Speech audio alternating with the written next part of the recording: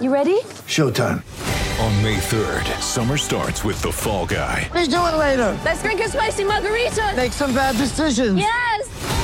Audiences are falling in love with the most entertaining film of the year. Fall Guy. Fall Guy? Fall guy. That's what the poster said. See Ryan Gosling and Emily Blunt in the movie critics say exists to make you happy. Trying to make it out? Nope. Because I don't either. It's not what I'm into right now. What are you into? Talking. Yeah. The Fall Guy. Only in theaters May 3rd. Rated PG-13.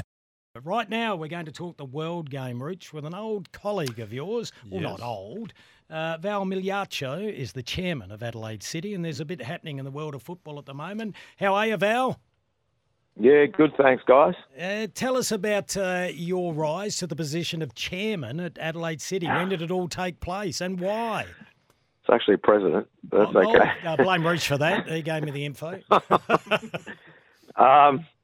Well, I was made redundant by News Corp back in 2020. I'm still working freelance, and it's always been a conflict of interest to get involved with a football club.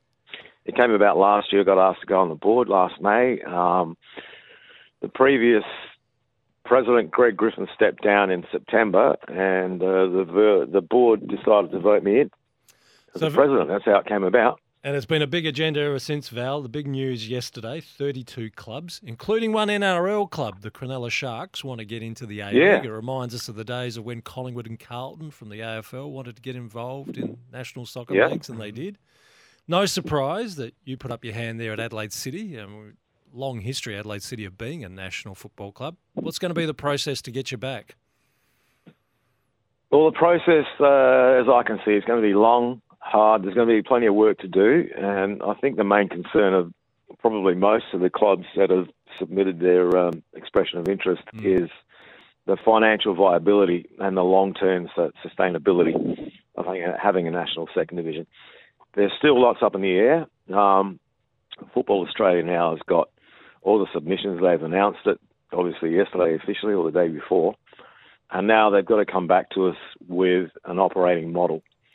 And we've got to see, as a football club from there, where we will stand. And I stress this is, for our football club, it's got to be sustainable for it's got to be sustainable forever. I'm not going to, or the board won't enter a football club if we see the model is not going to be sustainable.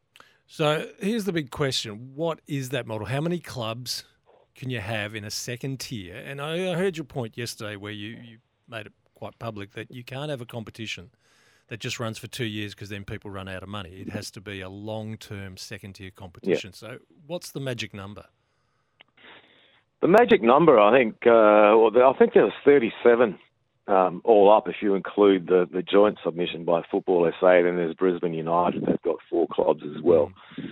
I think the magic number, it could even be like 2 conferences, North and South, and perhaps adding Western Australia in the model as well. I think they've entered a club as well. And there is lots of work to do. And I think clubs have been crying out to actually get more professional, get more players into the professional leagues. And at the moment, the way that it stands, the A-League model has been good, but it's a closed shop. So there's only a certain amount of players that can become professional footballers in Australia. At the moment, the competition we're playing in, they're part-time. And the world is open to us. It's global. That's why we're also affiliated with Atalanta, Bergamasco Calcio in Italy, because we've got a global market which they can take some of our resources. We can work from them as well. So we've got to think of the bigger picture.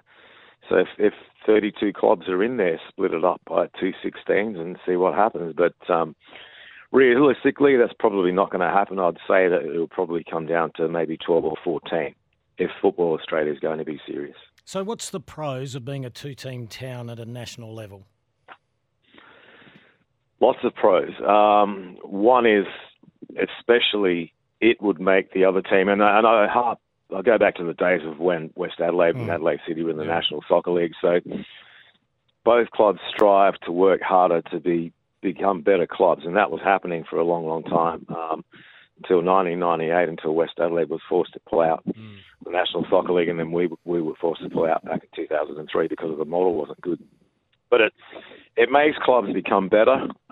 Then you obviously, if we do happen to be in the National Second Division, there won't be a derby as such because Adelaide United's in the A-League. But what it does is that pool of players that Adelaide United's open to, and they've got their own market, it's now going to become another market. So they've got to fight with perhaps another club or two clubs to get professional players from this state onto their books. It's just going to make football work harder.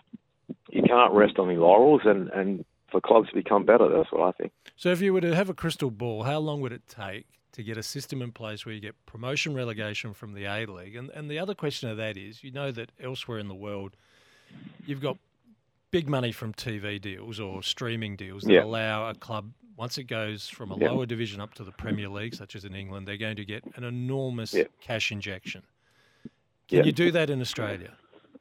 That can't happen here, I don't think, because our market's too small, and we're not the number one sport. I'm being very realistic. AFL is number one by a mile, and then you've got the NRL and obviously cricket. Basketball's coming up as well. I think in our position, we would need to perhaps take on an investor which works both ways for us in the global world of football, and that's how I can see us becoming sustainable. As for other clubs, I can't speak about the other clubs. So how long before we could get a promotion relegation system for the A-League?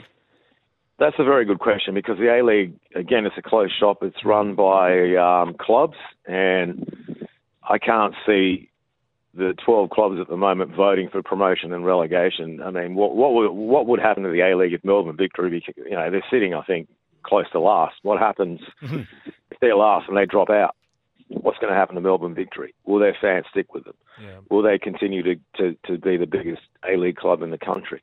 So it's going to be probably a battle that Football Australia is going to have to sort of come into the picture as well, because they've relinquished running the A-League. It's now in the hands of the clubs, and we've just got to suck it and see for now. What's Adelaide United's reaction to the possibility of this happening?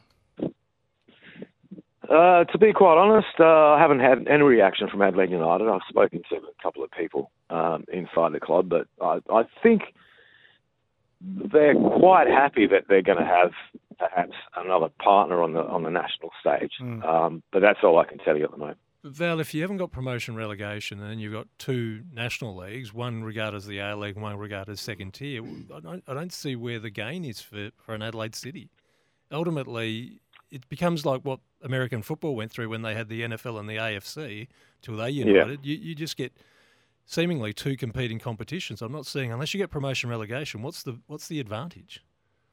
No, I agree with you there. But like I said, the actual block at the moment is probably the Australian Premier League, which is loaded with clubs that have got their own board, and I doubt very much that they're going to vote for promotion and relegation. This is where Football Australia is going to have to use its power to step in. That's the only way I think it can happen. Well, watch this space with great interest. It'd be good if we had promotion relegation. It would be exciting. Exciting, yeah. As long as we didn't have any sides relegated, Rooch, here locally. Well, exactly. I mean, just on the end of that, and I asked a question at the Australian Association of Football Clubs. What if one state was to lose sides, A-League and the National Second Division, and get relegated? What happens to that state? They need to be protected territories. And that's exactly There's a lot of right. questions. We see it when Port and the Crows are down the bottom of the ladder, the damage it does. Imagine if they weren't in the comp at all. Imagine right. City and United. Hey, Val, we wish you all the best. We'll stay across it. We're live and interactive. There's a stack of texts coming through, 0427154166. I don't know if this is true or not. This is from one of our regulars, Mario. He's across everything. Mario from Maslin's Beach. He says, a photo of Val Migliaccio has appeared on Rucci's Wikipedia page for years. Will he look to sue? He is much better looking than Michelangelo. Is that true or not? Wow. That's a shocker. I'd look into it. Rooch, get your lawyers out. Well, I know which lawyer you won't be using, that's for sure. So it was Greg Griffin. Let's address the elephant in the room. Let it go. The elephant in the room. Hang on, where's that elephant? Did Greg go out kicking and punching, or was it all very amicable? Amicable, beautifully answered, very diplomatic, and plus he's a lawyer. Hey, good on you, Val. Great to chat to you. We'll stay in touch. Thanks, guys.